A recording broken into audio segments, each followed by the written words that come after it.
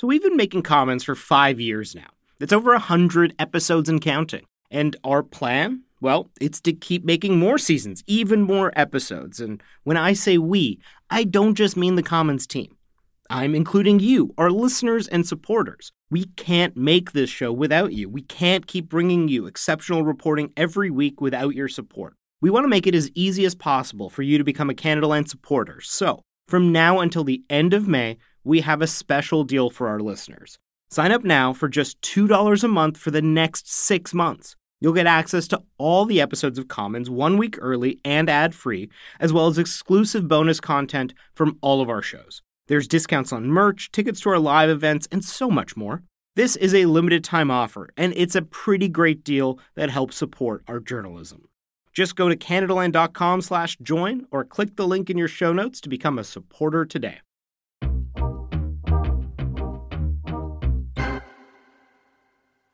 On a cold January morning, Commons producer Noor Azria and myself went to go see the future.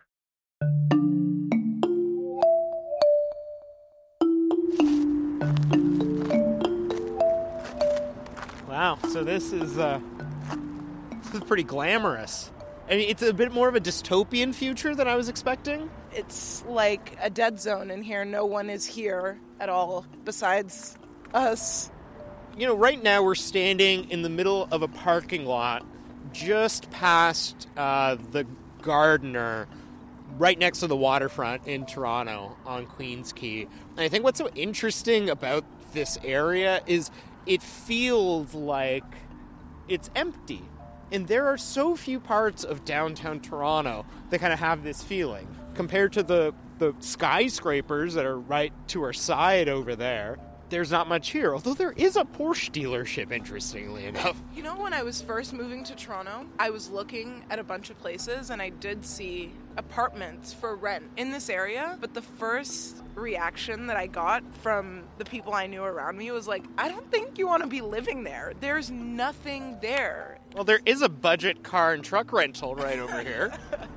It's crazy to think that this, vast place of emptiness was supposed to house, robotic vehicles that will pick up my garbage.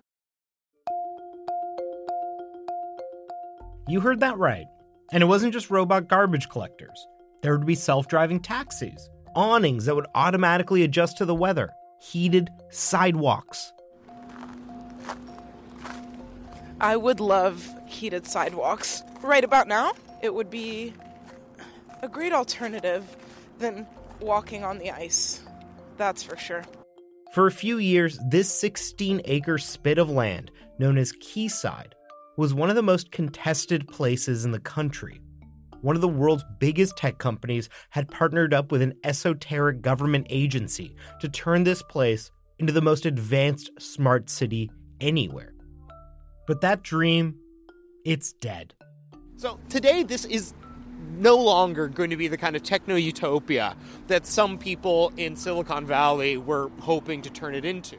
The project was called Sidewalk Toronto, and its rise and fall can tell us a lot about what can happen when digital monopolies decide that they want to extend their reach into the physical world, and what could be in store for all of us when they finally do.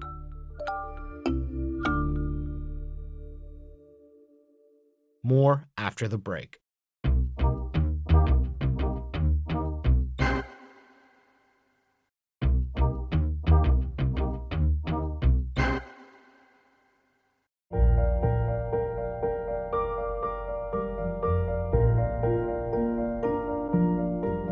This will be a global draw for new ideas, for economic growth and development. Our technology applied with the energy, the passion of the citizens of Toronto will make this thing incredibly successful. That voice you're hearing is Eric Schmidt, the former executive chairman of Alphabet, the parent company of Google. Google is functionally a data and a data processing company. And if you look at it through that lens, what happened here in Toronto with Sidewalk Labs actually makes a lot of sense. My name is Joshua Kane. I'm a business reporter at the Globe and Mail and a longtime technology reporter where I had the privilege of covering the Sidewalk Labs saga unfold a couple of blocks from my newsroom for a few years. Josh is also the author of Sideways, the city Google couldn't buy, which covers this whole story. Now, to understand how that vision of robot garbage collectors and heated sidewalks that I was talking about earlier came to be, you first have to really grasp what Google is all about. Google created the economy of the internet, and they created this sort of ever-growing series of products that keep you in their ecosystem through email, through maps, through mobile phones, through search, through just about everything. They are sort of learning about how people behave, and then that allowed them to, sell advertising against that behavior. Google/Alphabet became one of the world's most valuable companies, worth more than $1 trillion. When you're a person who's already built something worth $1 trillion, very few people in history have been satisfied with just that. And they start thinking about, where does the next trillion come from? And what's left after the digital world when you've conquered that? The physical world. Larry Page, one of Google's co-founders, had some ideas about where that next trillion might be hiding. He thinks Google's not being innovative. It's the beginning of the 2010s. He wants to do more and more and more. And he wanted to keep inventing and keep having Google sort of at the forefront of the world's innovation. And one of the things that he wanted to change were cities. He didn't think they were innovative enough or that they were effective enough for the people who were inside of them. Page imagined a world where technology would solve all the many problems that plague cities, from traffic jams to unaffordable housing and everything in between. Soon, Page created a unit of Google dedicated to so-called smart cities, which was eventually spun off into a sister company called Sidewalk Labs. Sidewalk Labs doesn't really have a revenue stream, so it is functionally funded majority by Google's revenues. And it becomes this company in sort of the 2015, 2016 era where they start writing up documents about how they could do many different crazy and wild things to change cities. And early in its existence, the team at Sidewalk Labs put together their vision for smart cities into a single enormous document. It had an unofficial name, the Yellow Book. It was sort of sheathed in this big lemon cover. I've actually got it with me. How bright yellow that is. So it was this giant pitch book that dozens of staff and consultants basically spent a little over a year putting together, where they was like, how can we think about the future of cities? Their ideas, depending on how you looked at them, were either groundbreaking and innovative or straight up dystopian. There was, everything from having a tiered access to the neighborhood based on how much data you were willing to share about yourself, to one of the smaller items that they proposed that I was just fascinated with was the idea of a smart mirror that would have sensors and cameras inside of it that would notice changes in the blood flow to your face before you did and notify you so you can get in touch with your doctor. You could imagine that, a health insurance company might want that. And what happens in a world where your health insurance company maybe found out about that before you even were aware of that and your premiums went up? Anything could have been possible. And all of this would be facilitated by thousands of sensors that tracked almost everything that happened. Sensors collect data, and data is sort of this form of currency where power can be concentrated if you either collect the most or have the ability to process it the most efficiently to find patterns. People have been living in cities for thousands of years, but we don't necessarily have massive levels of centralized data collection. There's a lot of analog data collection, like literally when people are looking to monitor an intersection, there's sometimes just people clicking like a nightclub doorman. And so the idea of automating and digitizing a lot of this data collection, whoever does that has the opportunity to sort of be the expert in how cities work. And the world has been increasingly urbanizing for the past few hundred years. So you're going to have a sort of naturally constantly growing data set. But some of the most radical ideas in the Yellow Book had nothing to do with technology at all. And there's a lot of talk in this book about sort of transferring a lot of powers that you would kind of expect a government to do, up to and including taxation authority on some matters that they wanted to have control of. Now, the only problem was they needed to find a place to actually build this dream city. They needed a partner. Larry Page had hoped for Silicon Valley. Others at Sidewalk Labs were looking at Rust Belt cities like Detroit. But they didn't end up at the center of the tech universe or helping a post-industrial city get back on its feet. Instead, Sidewalk Labs was about to set its sights even further north.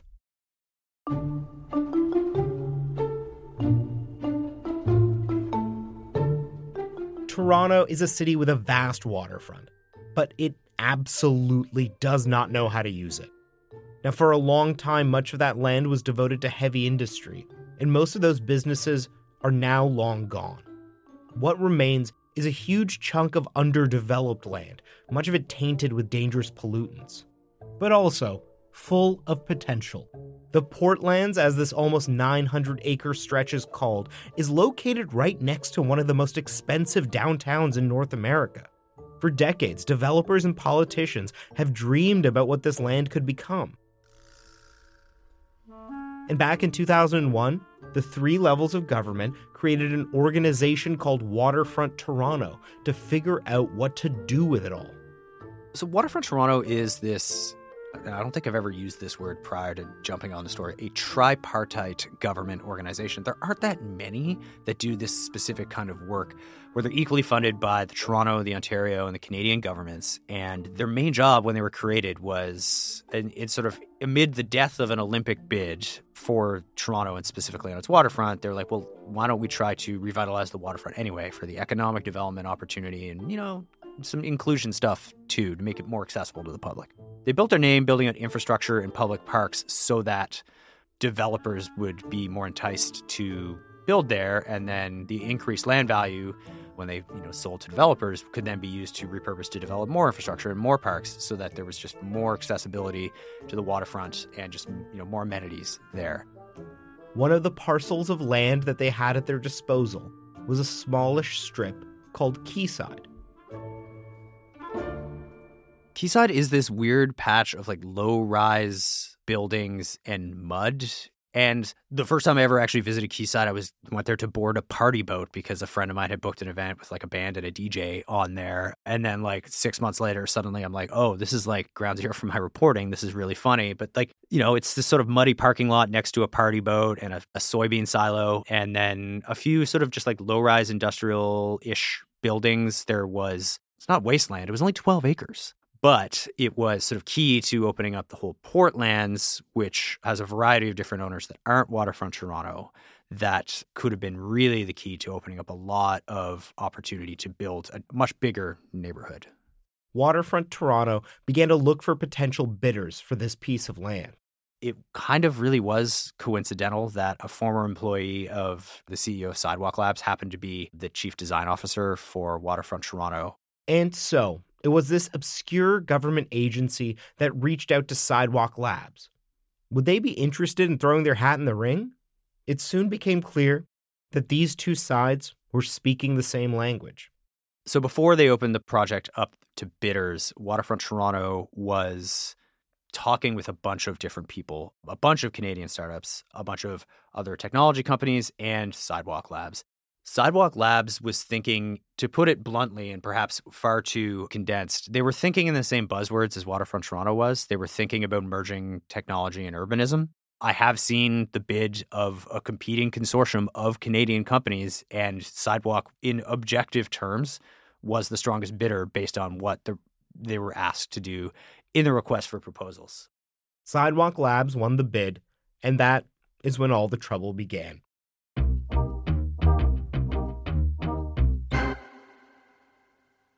In many ways, both Toronto in particular and Canada more generally were the perfect suitors for a tech company like Google. First, Toronto. So I'm not from Toronto originally. I grew up in the Maritimes, and when I moved to Toronto, I thought it was this place that was really confident in its place in the world. And in fact, one of the things that struck me when I moved here 13 years ago was that it is a deeply insecure place that is constantly comparing itself to other places. And one of the consequences of that kind of thinking is that it likes the idea of being adjacent to greatness. And particularly, prior to the techlash in 2018, Toronto was very susceptible to the idea of something great happening here if it was being pitched. And so when an offshoot of Google comes to town and says, we'd like to build the community of the future right here on your waterfront, what that did was bring a lot of excitement. And in Ottawa, it was a similar story. When the Trudeau Liberals were first elected halfway through the 2010s, this was in the moment where progress in technology was often conflated with progress in society. And there was, nothing cooler if you already happen to be someone from the middle class or higher and looking at a cool job than getting a job at Google or Facebook or Amazon. It was sort of seen as you were going to be building the future. In his first years as PM, Trudeau met with tech luminaries like Facebook's Mark Zuckerberg, Apple's Tim Cook, and Amazon's Jeff Bezos. Josh says that big tech was simply part of the Trudeau Liberal brand. And so when Sidewalk Labs was announced as the winning bidder to develop Quayside, Trudeau's excitement was palpable. Thank you very much. It's great to be back in Toronto. I want to thank Waterfront Toronto for putting together this event and welcoming Sidewalk Labs to Toronto. Eric and I have been talking about collaborating on this for a few years now, and seeing it all come together today is extraordinarily exciting. But within weeks, things started to go awry. For one, much of the local tech community started wondering why such an important initiative in the heart of Toronto was going to be run by what amounted to an arm of Google.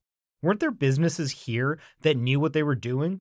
Even before the announcement, we've been following Sidewalk. Anytime Google, makes noise like they want to get into a market you're in, it's both an opportunity and a threat, right? So we've been following them for a while. I'm Curtis McBride, one of the co-founders and the CEO of a company called MayaVision Technologies based in Kitchener. MayaVision focuses on helping cities to understand and optimize the flow of traffic through intersection networks. In other words, Curtis works to help make cities smarter, though he's not a fan of the term smart cities. The whole smart city thing, I've never really liked it, because if we're smart now, like what were we before? And when he'd heard that Google was coming to town, he was a bit confused. Okay, Google's going to develop 12 acres of real estate in Toronto. This makes no sense to me. This doesn't move the needle for them in any financial sense. And it doesn't really move the needle for them in a data acquisition or intellectual property sense, which is like their core business. So why are they doing this? And that became a question that a lot of people were asking. 12 acres isn't exactly a lot of land, but the Portlands, which Quayside was only a small part of, are much, much bigger. There's hundreds of acres of land there. Waterfront Toronto didn't own that, but they had relationships with the landowners, a lot of which were other governments. And Sidewalk Labs, in its bid, made it very clear they wanted to go well beyond 12 acres. At every point, Waterfront Toronto would often remind the public this is a 12-acre project, and Sidewalk Labs kept trying to make it clear that they wanted more than that in order to be able to make the technology scale. It's hard to figure out how the future of cities is going to look like on just 12 acres. If you go down there, it's this Tetris block-shaped piece of land that's got like one big intersection in it and maybe another smaller one in it. You can't test a self-driving car there 20 years from now. You need a few more acres than that. You don't have enough intersections to really measure traffic or, places where you can set up your underground garbage-moving robots. And so they had always wanted more land. They had made that very clear from the beginning. And many Torontonians were concerned that governments might just give that land away to Sidewalk Labs. After all, Canadian politicians get starry-eyed whenever they think of a big tech company opening up operations anywhere in the country, even though the benefits aren't so obvious. Politicians would be very excited when a large company announces a bunch of jobs there, even though it might mean actually you're helping the tax base of a company in California. 600 jobs here, that's helpful, but it might not necessarily actually boost the Canadian economy in a meaningful way. So I think we have this economic doctrine that says that bringing a Toyota plant into, Cambridge is good for Cambridge because it's going to create a whole bunch of jobs in the externalities that will wrap the supply chain around it. And I think we apply that exact same doctrine to the information economy, right? We use foreign direct investment to bring Google into Canada, thinking that it will have the same externality effect. In fact, it has the exact opposite effect. It drives up the cost of talent and it drives out the domestic innovator. And besides the land, there was another major asset that people were concerned about. All that data. Data is power in a lot of ways. If you have access to enough data, you're going to be able to recognize patterns in that data. So if we're looking at cities, A great example would be perhaps the distance that people walk from building to building or how many people are at an intersection at a given time. And with enough of that data, recognize that, oh, we're designing this whole part of the city wrong. Well, why don't we design it better? And so by assessing those patterns, you can then develop new ideas. Perhaps they're technologies or perhaps they're just designs that you can then turn into intellectual property and then license and then monetize. And this is how companies like Google helped build their war chest that made them such, juggernauts of the modern economy. And whoever has access to new sets of data is going to be able to build up power in other elements of the economy. And for a company like Google, this data would have been even more valuable than to anyone else. In the data economy, whoever has the most data can correlate the data they have to incremental pieces of data and extract a ton of value, right? So if I have 10 pieces of data and you have one piece of data, and we each get access to one new piece of data, that one new piece of data is worth way more to me than it is to you because I have 10 pieces of data that you don't have, okay, to your one piece of data that I don't have.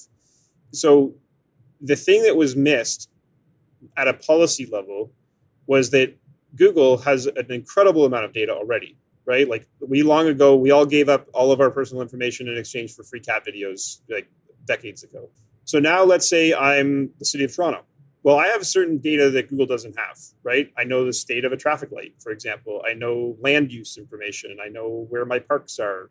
And this data may not be structured or open in a way that Google can consume it. And as Toronto, I look at that data, and I'm like, well, this isn't very valuable. The state of a traffic light, no one wants to buy that information for me.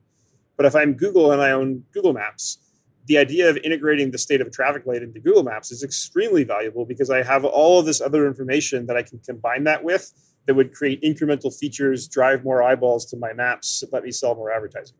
So Toronto looked at the economics of that project and saw 12 acres of valuable real estate and got so fixated on that as being the prize in this. Well, the truth is the prize was in the data. And the value of data has grown exponentially in the last few years. 7-8 years ago, there's this thing called deep learning that comes on the scene. Everyone refers to now as just AI. So before deep learning came on the scene, data was sort of like the output of a technology process. So I take some information, I run some heuristics, I generate some data on the other side of it. So data was almost like a waste product of many technology-driven business processes. But the rise of deep learning or artificial intelligence changed all of that. Now data is the most important ingredient. Deep learning doesn't rely on smart people building heuristics. It basically says the algorithms themselves, the AI, is somewhat commoditized. What's important is the data that trains the AI. So all of a sudden, this data that, maybe before was a waste product sitting in a database, no one cared about it, all of a sudden that data becomes extremely valuable because the way you write sophisticated software now is with data, not with people writing software. Data was valuable before that, but data became extremely valuable on the other side of the emergence of deep learning.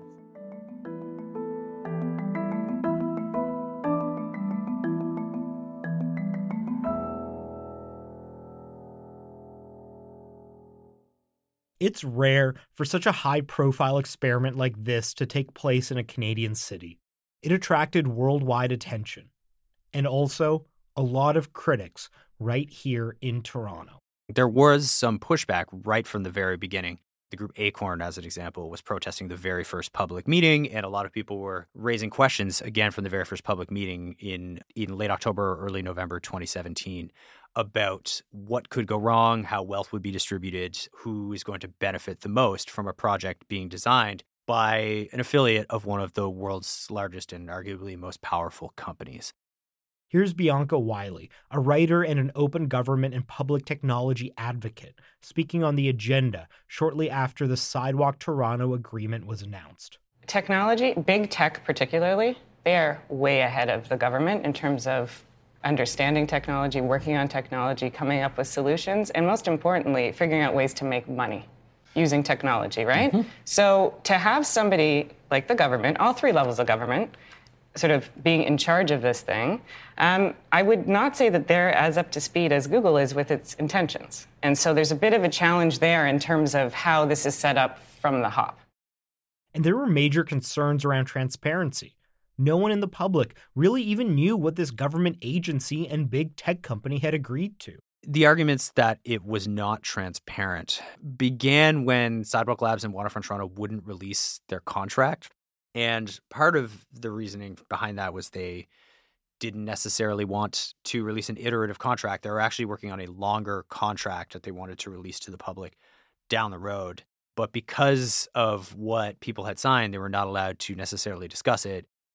But people wanted to know what was in it.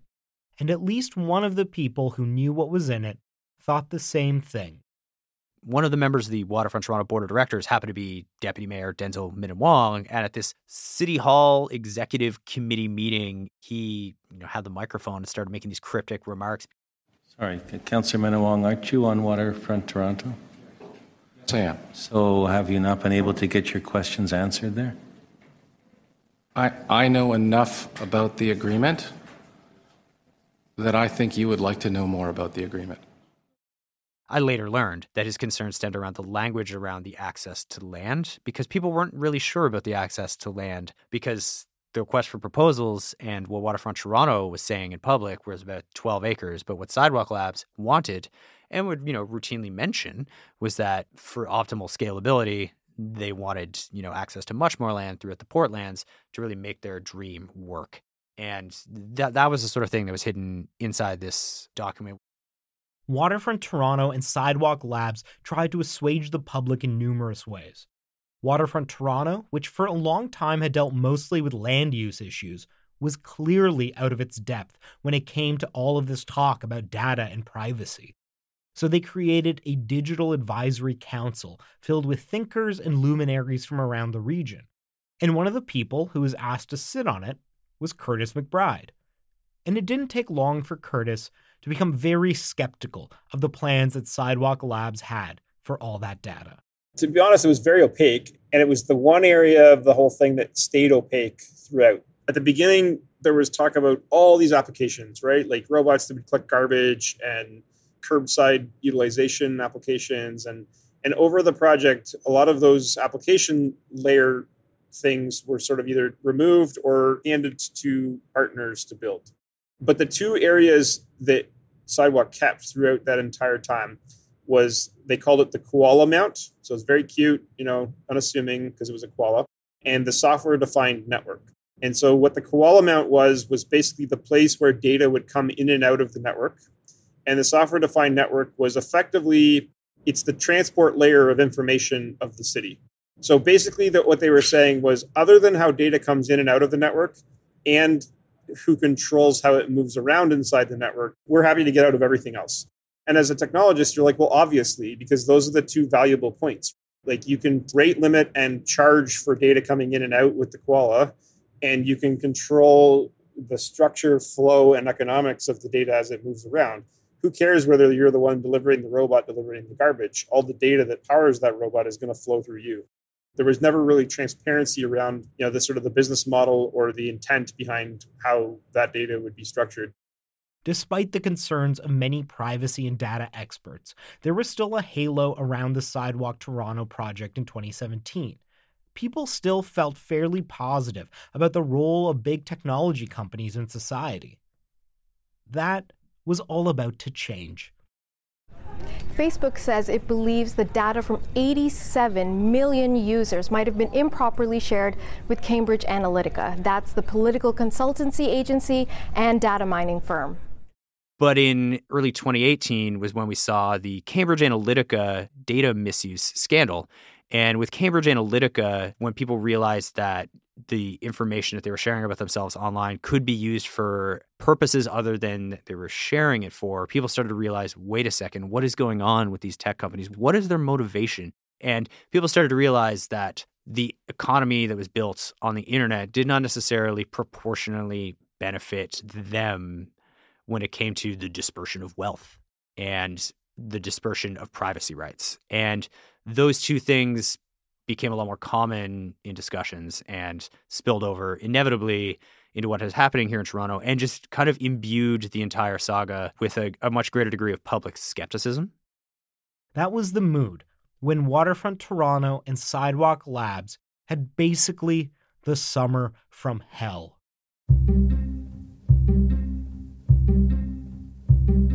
First, Waterfront Toronto lost the CEO that had been championing this project. He was asked to resign by the board of directors. But he was just the first to go. The only member of the Waterfront Toronto board of directors, Julie DiLorenzo, who dissented in the original vote, wound up resigning. One of the most vocal critics on the digital advisory panel that Waterfront had put up wound up quitting. Many of the people on that panel resigned, including Curtis McBride. This is all just the summer of 2018. This all happened within a few weeks of each other.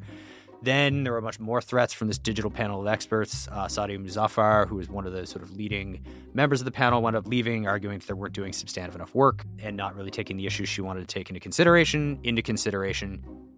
Sidewalk Labs had hired Anne Cavoukian, Ontario's former privacy commissioner, to be the company's main advisor on privacy issues. She also resigned. And then by the end of 2018, a new provincial government had also come in, and the Doug Ford government wanted to kind of put its own imprint on the project. And following a pretty scathing report from the provincial auditor general, the Ford government wound up axing its third of the board of Waterfront Toronto. This is an enormous number of firings and resignations. And over the course of all this, people are just wondering, what is going on? And over the course of 2018 is when a lot of the public sentiment shifted. Waterfront Toronto had already been ill-equipped to tackle this never-been-done-before project. And now, it had been totally gutted. This was an extremely weird project because Waterfront Toronto was accountable to 3 levels of government, but that had no majority shareholder. And so it was very easy for any government at any given time to kind of duck and not really deal with the controversy. And all of this was made even more difficult because Canada's privacy laws are practically prehistoric.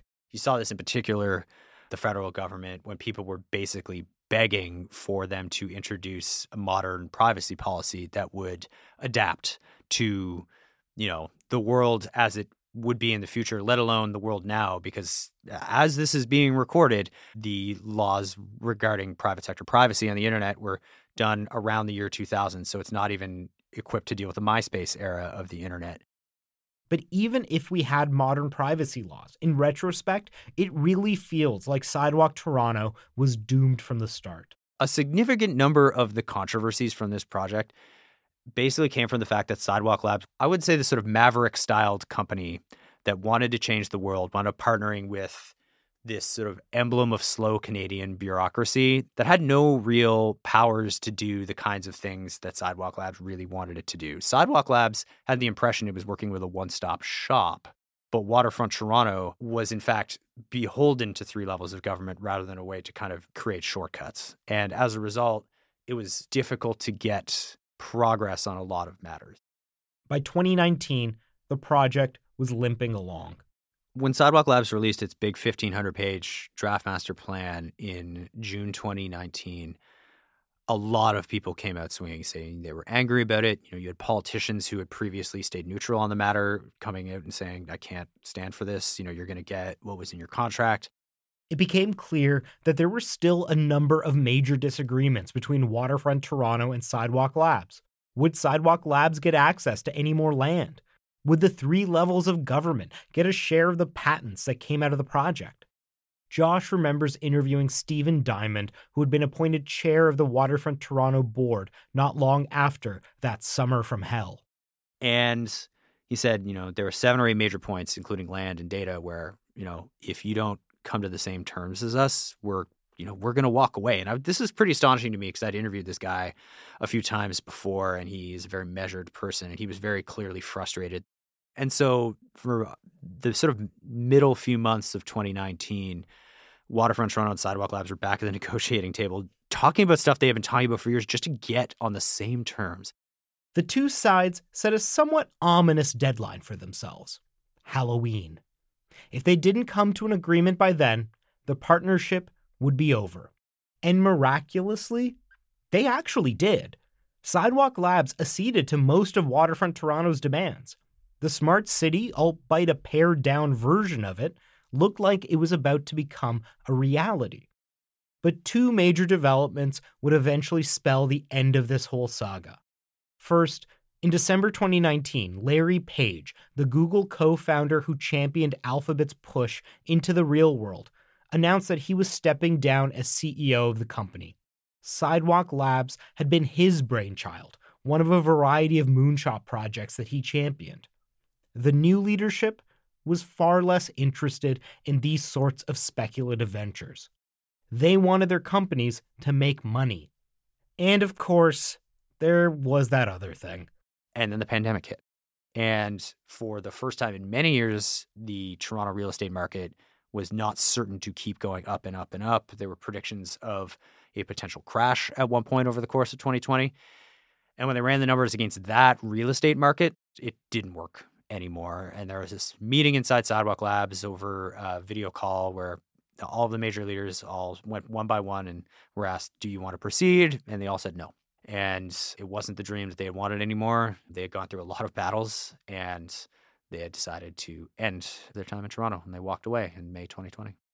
Sidewalk Toronto was officially dead. There would be no smart city on that patch of Toronto waterfront. Instead, today, there's just what Noor and I found there. A budget car and truck rental, empty parking lots, a Porsche dealership, and, frankly, an eerie sense of incompleteness. So what should we take away from all of this?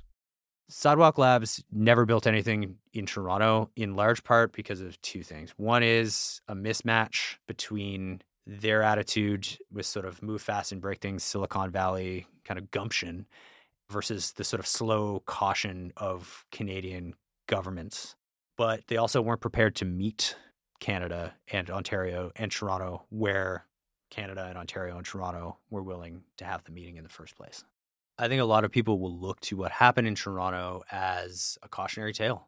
If you're a government that's in talks with a company, you're probably thinking, what does the company really want out of this? And if you're a company in talks with a government, you're probably thinking, what are the limits of what I can do with this partnership versus what I'm actually hoping to achieve?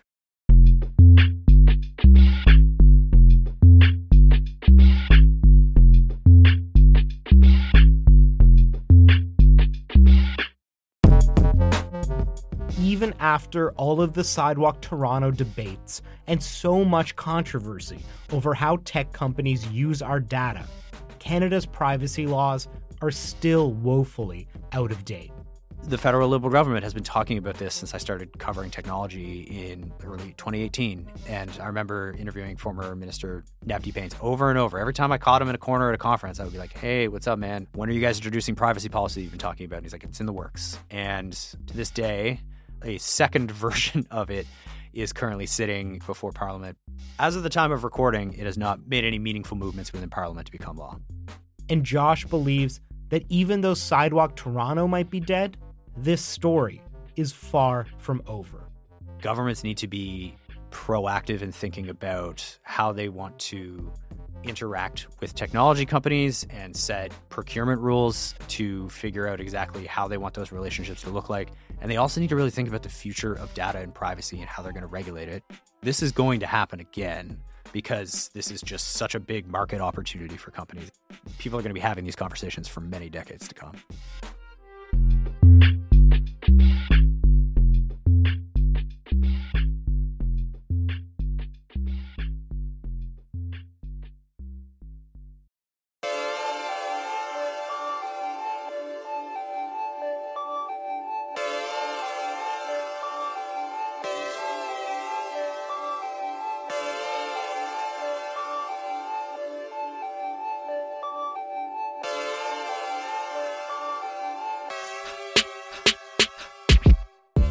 This episode relied on work done by Josh O'Kane, Tom Cardozo, Alex Bezikovic, Jeff Gray, Bianca Wiley, and many, many others.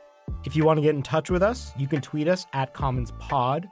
You can also email me, archie@canadaland.com. This episode was produced by me, Noor Azria, and Jordan Cornish. Our managing editor is Annette Ejiofor, and our music is by Nathan Burley. you can listen to Commons ad-free on Amazon Music, included with Prime. If you value this podcast, please support us. We rely on listeners like you paying for journalism. And as a supporter, you'll get premium access to all our shows ad-free, including early releases and bonus content. And you'll get our exclusive newsletter, discounts on Canadaland merch, invites and tickets to our live and virtual events, and more than anything, you'll be a part of the solution to Canada's journalism crisis, and you'll be keeping our work free and accessible to everybody. Come join us now. Click the link in your show notes or go to canadaland.com/join.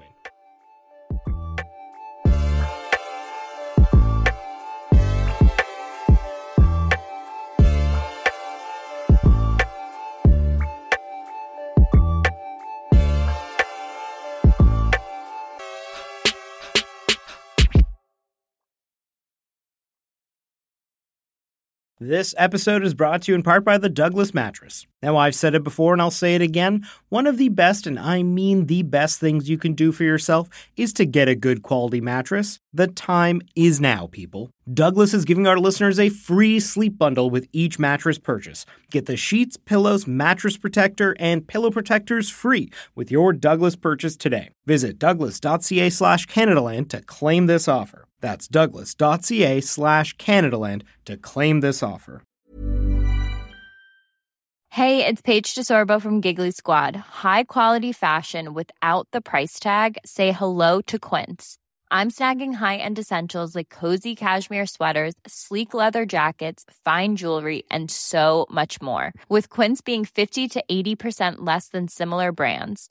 And they partner with factories that prioritize safe, ethical, and responsible manufacturing. I love that. Luxury quality within reach. Go to quince.com/style to get free shipping and 365-day returns on your next order. Quince.com/style.